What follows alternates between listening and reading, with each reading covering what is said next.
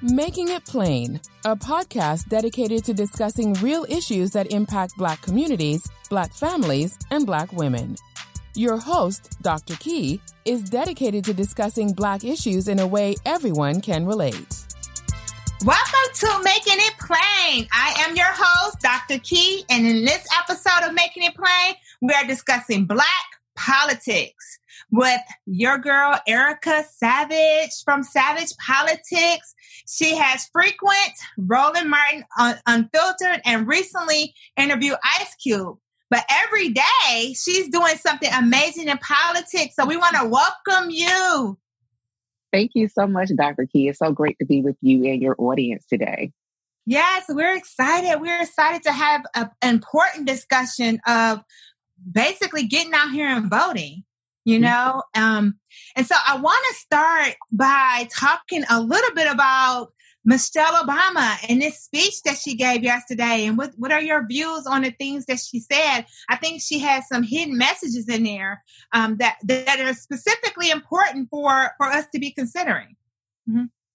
Absolutely. And, you know, what Michelle Obama in essence did was laid out the tenets of being a president. She is our forever first lady, as some people say, but she is a well-accomplished woman who does not like politics, but was able to lay out, having been in the White House for 8 years, along with her children, what a president really should be doing, and what the requirements of a president are. So I believe that her message was a gut punch to the ego of the White House occupant. But I also believe that in it, I said this earlier today, that when we think about First Lady Obama, we think about how she has been very much so a person who has laid her life to bear. So we juxtapose that with Melania Trump right now. She, you know, definitely had an interest in children and making sure people eat healthier, and that people understand the connection between eating healthy and working out. She had that whole health program. And then we also saw, as she moved out of the White House, how she was very open and honest about some of the different challenges that she and President Barack Obama had around conceiving, when she talked about just very recently the low-grade depression that she had to manage. And I'm saying all that to bring forward that she has been a credible person. She's built up a certain credibility factor. So when she came into all of our homes on Monday evening to talk very plainly, as your show, Making It Plain, Dr. Key, she talked very plainly about where we are, and very importantly, that this is not a time to withhold our vote for any type of principled stance. This vote does not necessarily mean in love. This means agreement with the direction that our country needs to go in, which is a semblance of democracy. And she also issued a dire warning that I hope people paid attention to, which was that if you don't think that it can get worse, it absolutely can. And so when you think about the Obamas and their empathetic nature, when you think about the Sandy Hook shootings and the Trayvon Martin killing, and how President Obama was very honest and cried how you had an opposition group that called that weak and that called it a hoax. Now we're at a moment where we do need that level of empathy, where everybody is being impacted, right? And so here is then the excellent Michelle Obama to say, and this is why everyone needs to engage in this election, vote early, check that voter registration, check to make sure that if you do send in a ballot, mail-in ballot, that it was received, but really giving everyone their marching orders around what we must do to, in fact, save this semblance of democracy that we have remaining. Yeah, when she said, vote like never before. And all I could think of is vote like your life depends on it, because literally it does depend on it, literally. And I can remember taking my kids to the polls with me, and they were little, and we stayed in the line for like 3.5 hours to vote for Obama. And I didn't even think about doing an absentee ballot at that time. And right now, you know, with the fear of COVID and I know people are, you know, considering absentee ballots just because they want to stay healthy. And so, but we have all of these threats even against the absentee ballot now. And it's so difficult. Even myself doing an absentee ballot online, doing a request online, they sent me a paper one in the mail. And I'm like, okay, I did the request online. I've never had to do a paper one also in the mail. So what does this now mean? Right? Is my vote going to even count? Right. And so I told my husband, maybe we'll just go and stand in whatever amount of time line that I have to, wear 2 masks if we need to, but we need to make sure that we get out here and we vote. And that was really strong. And her message was really an emotional message. And she's credible. She talked about her journey in the White House, even in her, I want to say in her Netflix movie or video that she put out, but she talked about her experience there and how she had to always watch what she said, right? And how what she said was taken wrong. And all I saw was how strong she was to be able to use her voice and say what needed to be said without being sanctioned or tempered. Because I didn't feel like that was tempered at all. She said, it is what it is. This is where we are. And this is what we need to do. So we're in an unprecedented time. We're in a time where we need to be voting, when we're fighting a pandemic, but also when the vote is being attacked. So I do want to talk about voter suppression and get some of your views.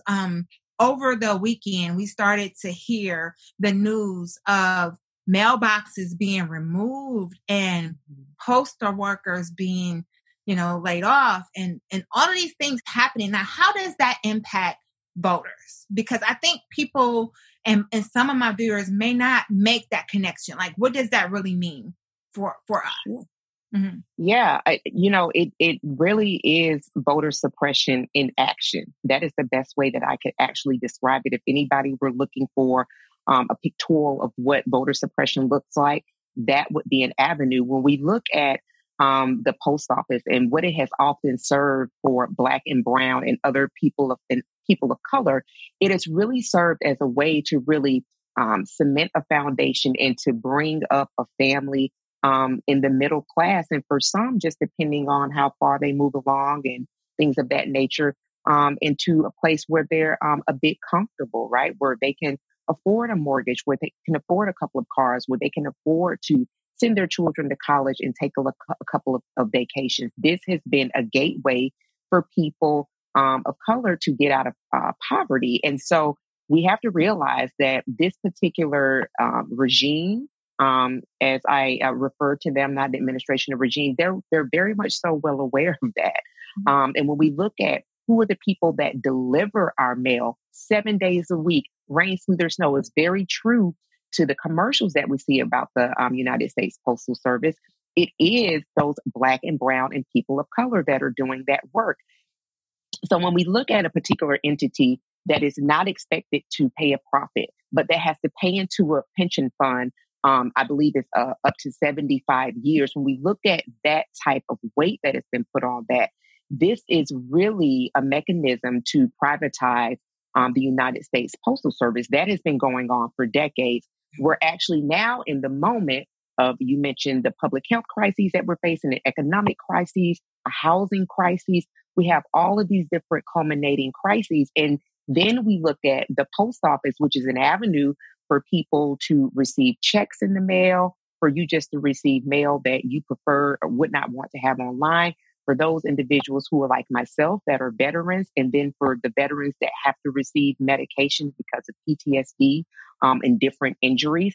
And you work with, mental health and children's mental health. You think about all of those different individuals that receive prescriptions, to include our senior population, in the mail. And so all of that, when we look at the communities that are most impacted, we're talking about seniors, we're talking about veterans, we're talking about Black and Brown communities. All of these communities really, in some respect, are marginalized communities. And so understanding that these communities heavily depend on the post office, rural communities definitely depend on the post office.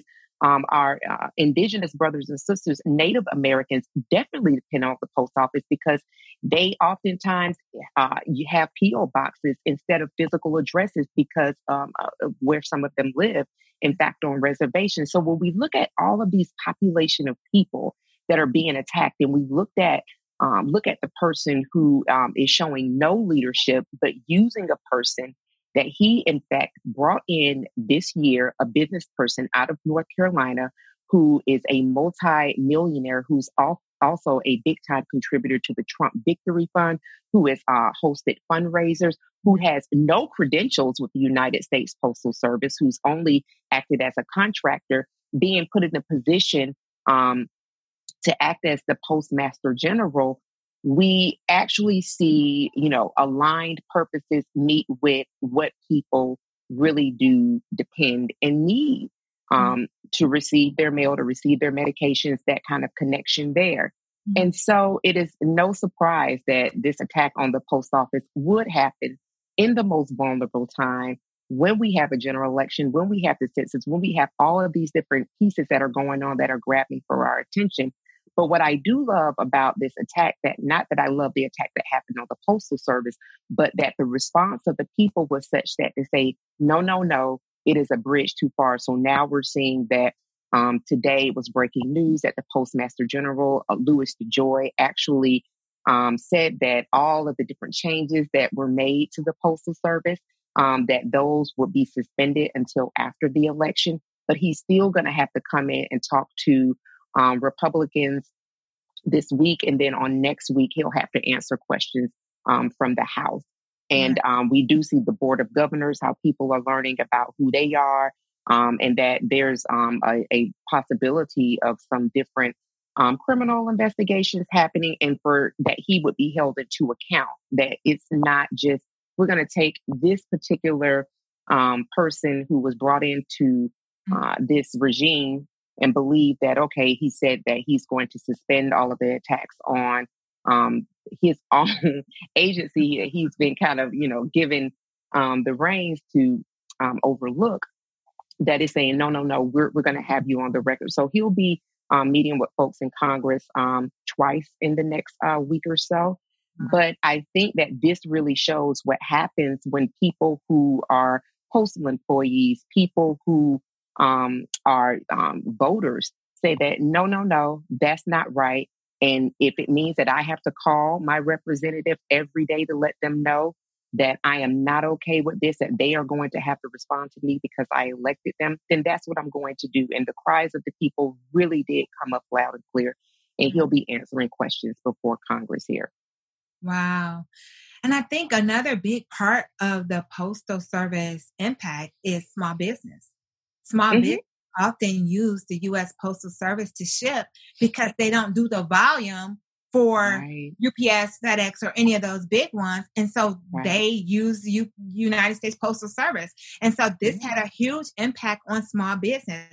And we're talking about those minority and women-owned businesses that are being, influenced by the Postal Service. So this is a big issue, but also it's an issue with our mail-in ballots, right? So voting absentee, you have to use the Postal Service. And if the Postal Service has removed all the boxes in your area, there's no way for you to even get your ballots turned in, right? So it's a huge impact on a number of things. It is, Dr. Key. And I'll add this. Now, there are some counties that do have the secured ballot drop-offs where people can actually drop their ballots off there, and someone from the elections office, or it's on the same property as their election supervisor, whoever their elections person is on that property, perhaps city property, and it will just be someone that will collect them that is from that particular organization. So one of the things that Michelle Obama did in fact say last night is that go ahead and request your ballot now. You mentioned you've already requested those, but then look into your city and or your county's early voting, because early voting started in Florida, I believe, this week. There are a lot of cities and counties, boroughs that are going to have early voting dates. So if you look to see when your early voting date is, You can vote in vote in person there. Go early. You said you were going to double mask, Dr. Key, double mask. I know there are people that are going to be having painter suits, people that are going to have hazmat suits, whatever you need to do. But check out all of those different options because of these attacks. Particularly Black, brown, and people of color don't have the confidence, not in the postal workers, but those individuals who actually do have agency over the postal service to say, well, even though DeJoy said that he's rescinding back, suspending all of the changes that he made, I am still going to, in my voting plan, show up in person, but I'm going to show up in person early and I'm going to bring folks with me. Right, right. I'm glad you gave us all those options. So I just want to repeat it that, people can look into early voting, but they also can look in those secure boxes in their areas where they can actually drop off their absentee vote. And maybe, using the U.S. mail may not be your only option. You can actually physically drop off your ballot. We want you all to get out there and vote and hold on to your vote like it's go, make sure it's in and make sure it's secure. So I'm glad that you mentioned that. I also want to talk a little bit about your interview. You interviewed with Ice Cube not too long ago. And I wanted to get some context about what that interview was like and the types of things that he's passionate about. Sure. So for your audience, I'm on a Thursday panel along with Black Women Views, Reese Colbert, and Dr. Greg Carr, who's the chair of African American Studies at Howard University on Roland Martin Unfiltered. We're on every Thursday at 6 o'clock. And a couple of Thursdays ago, one of the guests that we had in the hour block was O'Shea Jackson, also known as Ice Cube. And so Ice Cube has done, we know him from music, we know him from film. But he also has a real vested interest in Black America and the agenda for Black America. He got with some other academics. He got with some academics, rather, and came up with this, I believe it's 27-30-page document. It's called The Contract with America, with Black America. And in that country, he lays out what would be needed to make Black Americans up to par with any other group, seeing as though many other people have had hundreds of years of a head start. And so going through the contract and reading the contract, one of the questions that I addressed to Ice Cube was, again, I mentioned that I was a veteran. I asked him specifically, when you look at, Black folks, who make up about 13% of the population, but we represent in the military community at well over 50%, right?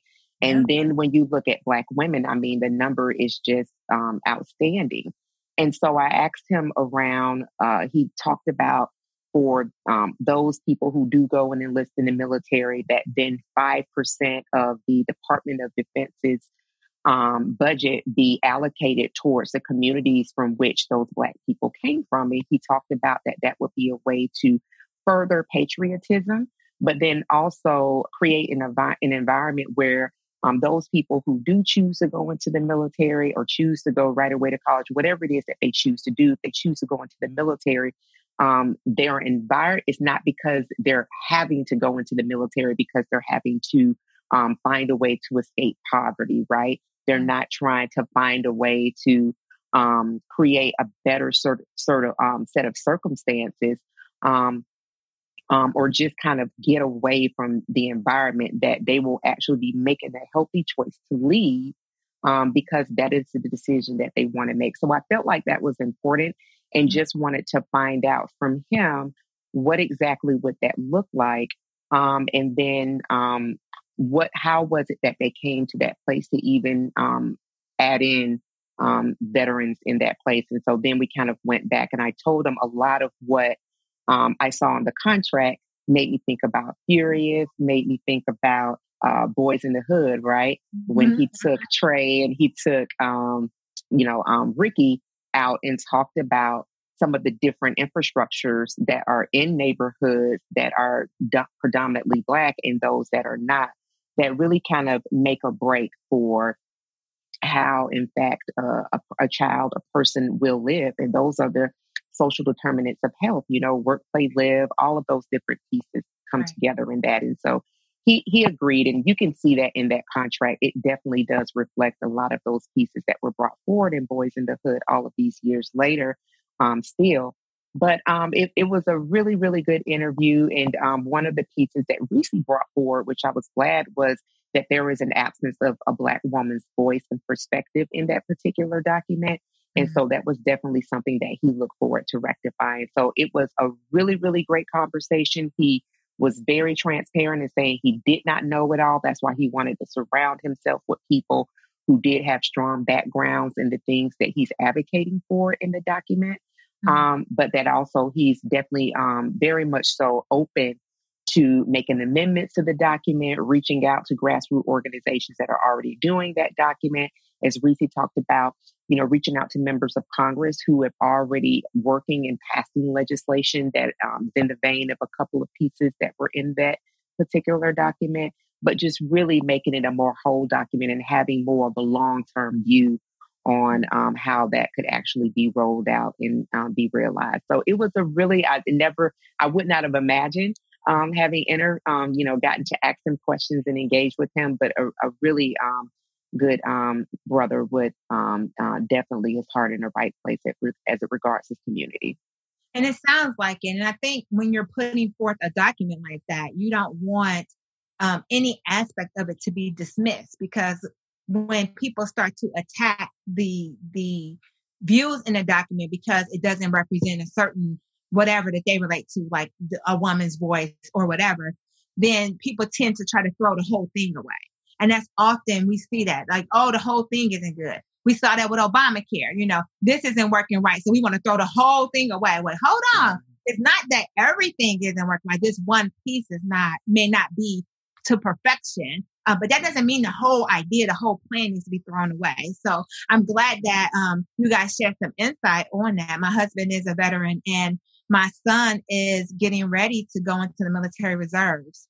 And I think that it's important when I talk to my husband about his reasoning behind why he went into the military is because he came from, a very low socioeconomic status environment and single mom and all of that stuff. So the military was kind of an escape.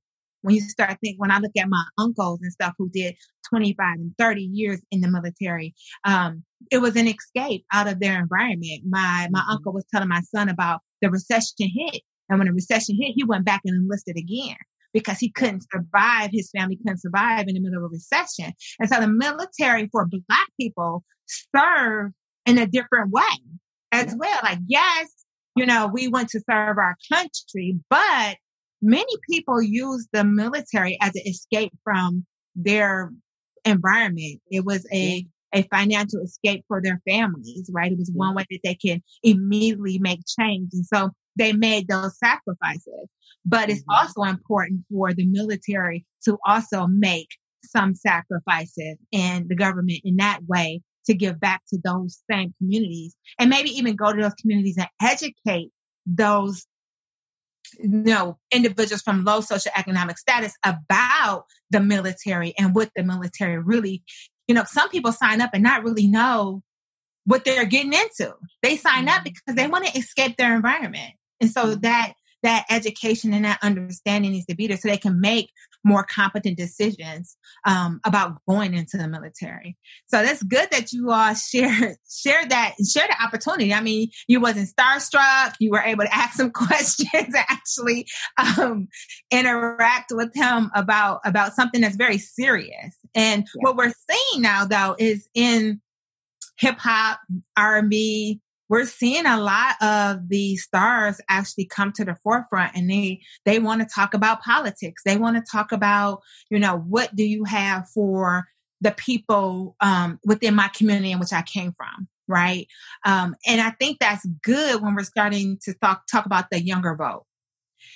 We did in my household, my daughter's a teenager. She's in her senior year. And I said, so who would you vote for if you could vote? When this was a few months ago, and they all said, both of them said Bernie at the time. So the younger youth, they were all for Bernie. And I was like, why? And, they had their reasons why, but it was very interesting on how they think and what's important to them and the reason why they wanted to vote for Bernie. But to see Bernie actually talk about Biden and why Biden is a good choice, and even own the fact that there are some differences between how they do things, but that he still knows that Biden is the choice. I think that's really important for those younger voters who may be still thinking that, Bernie isn't here. There's no one that I relate to. I'm not going to vote. Right? We need to bring everyone into the fold and say, this is the time to vote. This is not the time to even consider not voting. And I was just talking to someone I went to school with and she was saying, I'm not going to vote. And I said, I know you may not be happy with everything that's being said, but you need to go and vote.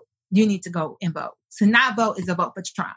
And to not vote is a vote for keeping things the way they are. It's a vote for staying where we are as a country. And if you're okay with that, then that would be your reason not to vote. But if you're not okay with what's going on right now, you need to vote. You need to vote. Yeah.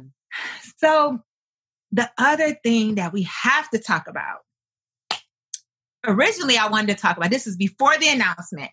Originally I wanted to talk about this whole movement of Black women not even being at the table or should not be at the table, because there was a lot of commentary saying Black women should not even be thinking about being vice president, right? They are not even at the table for the discussion.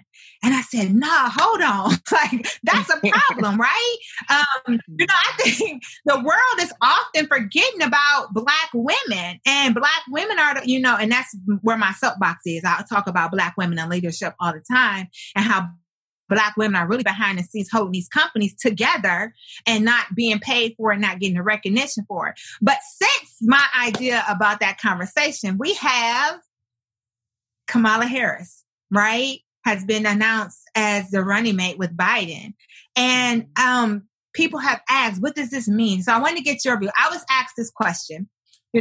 What does this mean for Black women? What does this mean for Black girls? And so I'm going to ask that question for you. What do you think this means for Black women? Well, I'll start off by saying this, Dr. Key, we have always been seen. I am very much so clear that Black women are not kind of like wallpaper, that we do stand out, but that the oppression has been so great, because I just want to take it back to a conversation that Cicely Tyson had with Gayle King when she described Black women as being on that fourth rung, and that our knuckles are constantly trampled, but we hold on to that fourth rung of that ladder. And when we look up, we see the experiences of Black men, then white women, and at the top, white men. And I've always held that very close to me, that whole piece where she talked about the fourth rung, because that is very true of Black women. So I don't think that it's that we're not seen, because we're often imitated, but we cannot be duplicated. Who we are, what we've been in this country, from wet nurses to builders, to now vice president, the Democratic vice presidential selection for this 2020 general election. And it really just is more of kind of feeling more seen, right, than we have been. So it's now actually being in the position where Black women are able to look through their experiences having been a Greek, look through their experiences of having attended an HBCU, or they can look through their experiences through the diaspora, or they can look at their experience where they've never just quite fit in, which I think is very much so something that all Black women and girls can relate to. When we look at the way that Black girls are punished disproportionately in schools, suspended, being expelled, overpopulation in different systems, we can also look at Senator Harris in the way that after she announced that she was running for president, when we look at the bots and the disinformation and the campaigns that were waged against her, and how that happened again when she was announced as the winning ticket with Vice President Biden. But be very clear, though there is all of that hate that is directed towards Senator Kamala Harris, which she's faced at every level in her career, whether she was the district attorney, whether she was the state attorney general for California, which produces a sixth of our GDP, whether, you're looking at a Black woman who is a senator and dared run for president, all of that. That she is very much so embodies the Black woman, Black girl experience, which is we always have to fight at all costs. But when we look at the data, when we look at the numbers within that announcement, you're talking about just within the span of a couple of days that fundraisers were doubled. So her addition to that ticket was what was needed to, again, Joe Biden's campaign, which, if we remember back in March, which seems like forever ago, his campaign was jolted again by Black women in South Carolina. So all of this, I would say to you, Dr. Key, to every Black woman, to every Black girl that I hope is listening, you are seen. And the value that you bring, believe me, people know it. It's just that the price has now gone up on that, right? Black women have always had to build tables. We're recording this on the 100th year anniversary of the 19th Amendment, which has an asterisk by it because it did not include voting rights for Black women. It was specifically for white women. Black women had to sit at the back of the bus, back of the protest march around this. So Black women always come through. We just always do. And the thing about, and I love your pillow, it says rise and thrive. Bringing that into this conversation, when we rise and thrive, we bring everybody along with us. Everybody eats when Black women and girls eat. So this is momentous. It is definitely measurable by data with proving who, in fact, Senator Kamala Harris is. It's been in addition to the ticket. But again, it just really is a moment, I think, that we just need to sit ourselves in and really connect with our power and use that to actually encourage unregistered voters, because I am at a place where I'm not trying to convince somebody that life will get much worse if they don't participate in the vote. But we have 40 million people that are not registered to vote. And I'm sure some of those folks are within our vicinity. Talk to those people and all together, Black women, Black girls, all of us, we really can get us across this momentous finish line that we do have to get across this year for the general election. Yes, I definitely agree. And I do think also that this is the season for Black women, that this is the season for us to be pushing towards where we really should be. Oftentimes we are there, we're doing the work, they recognize us, but we feel the pressure of their hand trying to keep us behind the closed door. So we don't leave, so we don't move, so we continue to work. But this is our time to really be seen and be seen by the world. And this is our time to push against that door and come out in the open. And so I think Kamala has shown us that. She recently did an interview and they asked her about her nationality. And I don't know why they try to even go there with us, but that's a lot of times. Listen, I don't care how they justify their vote, as long as they vote for, let me just put that out there. Justify however you want to justify it, whether you need to break down, who she is as a woman, but she identifies as a Black woman, and they don't understand the diaspora of what Black means. Like what is all across that trajectory. We want to be put in one box and say that this is Black people, and so anyone else that may even look like us, they don't fit in that box because they have some other things in them and all of those different things. And so she said, I don't have time. I don't have time to explain to anybody who I am. I am a Black woman, period. I mean, that's basically what she said. But it was just interesting how people want to justify maybe their support by saying, oh, she's really not Black. And they did that with Obama. I've had many conversations where they said, oh, Obama was mixed. And I'm like, was he? It's just, but that's how they justify their support for putting a Black man in office, or for, voting for a Black woman, but a VP with Biden. So it'll be interesting to see how this election turns out. it's really important for everyone to get out there and vote, no matter what it takes to get out there and vote. But I have to talk about Kanye West. We cannot not talk about it, because I know that people have went to his rally. There are still people who are going to support him if he gets on a ticket to actually run. And so I want to get just your perspective on, can Kanye actually run for president at this point? I mean, anyone can.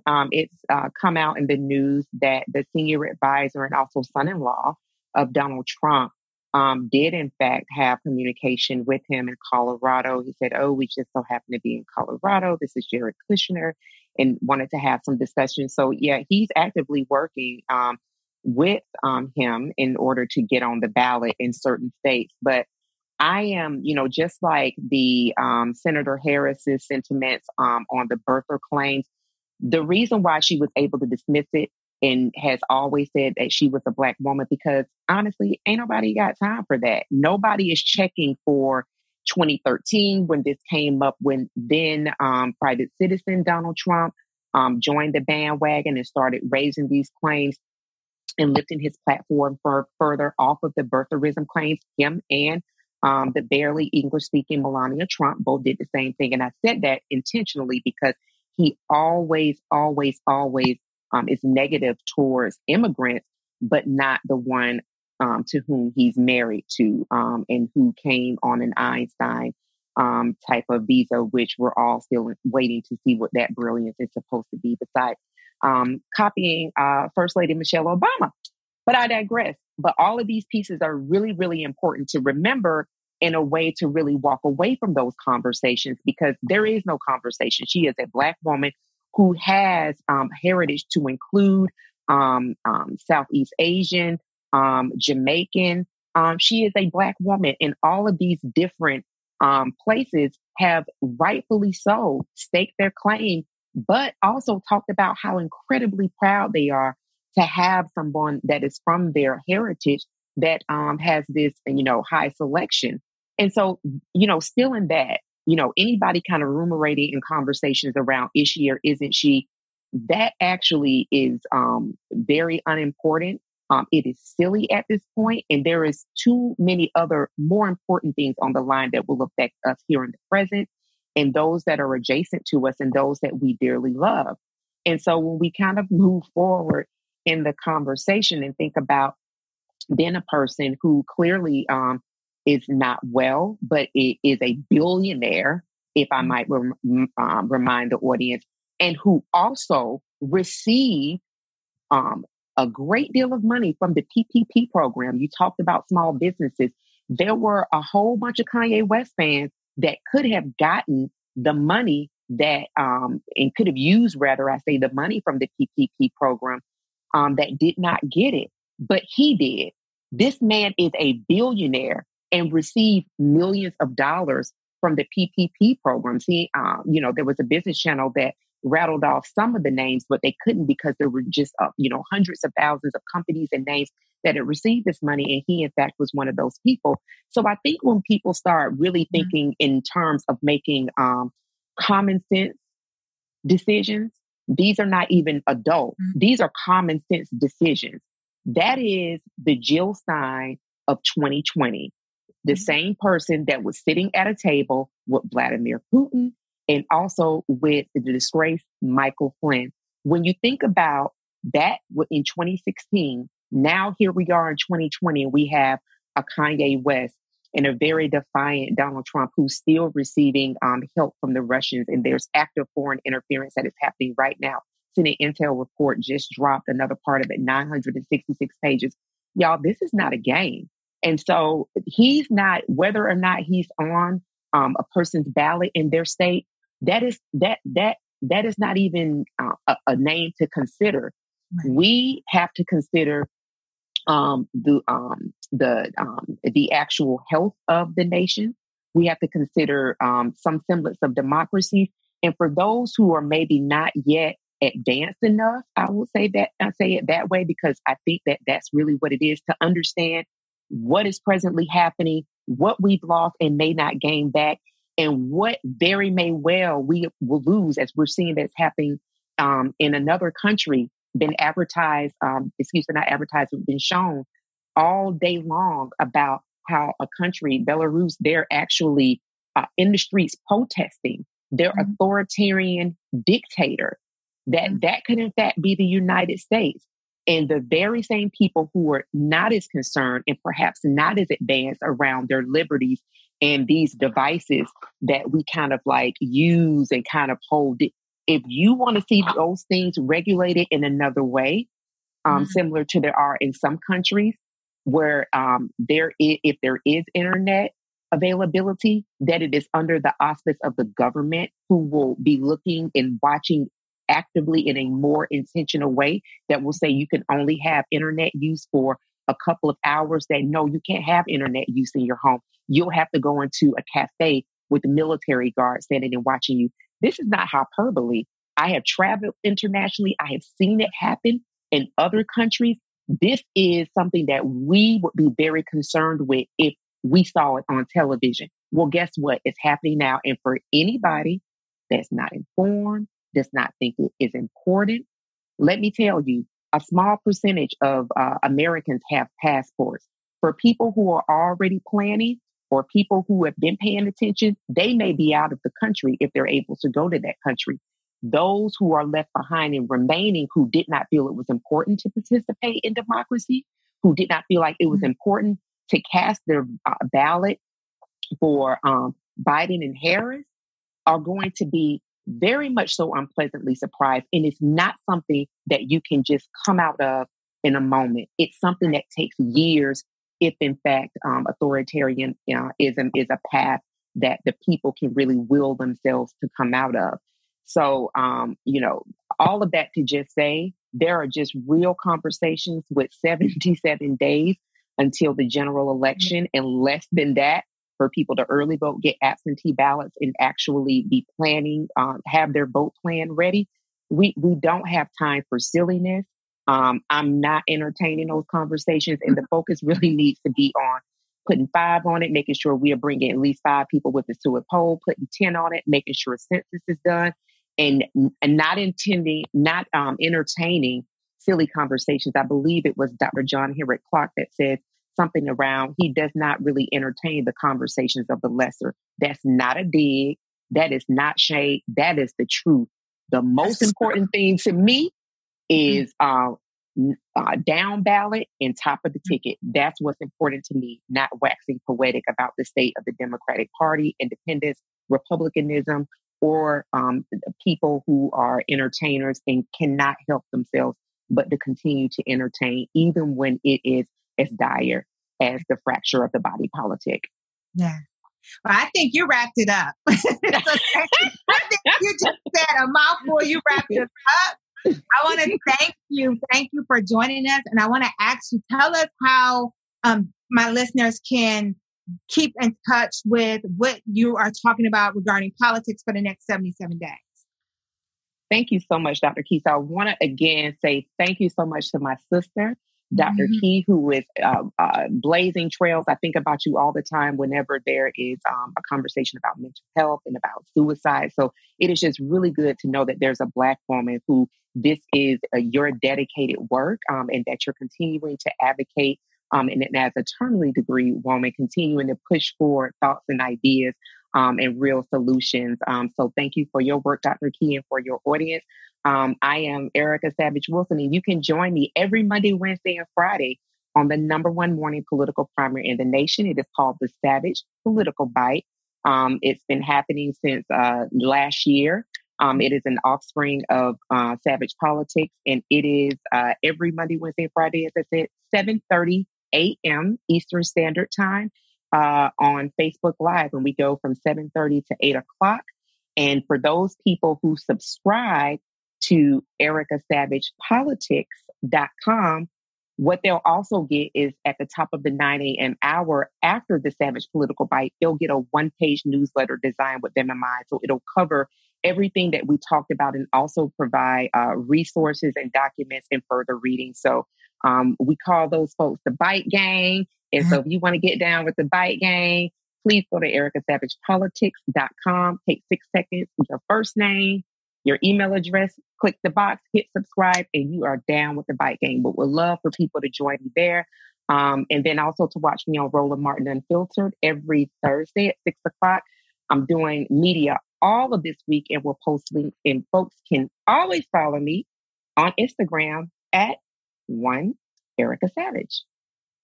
Thank you. Thank you. So you all have to get involved and be a part of this Bite Gang so you can stay up to date on what's going on.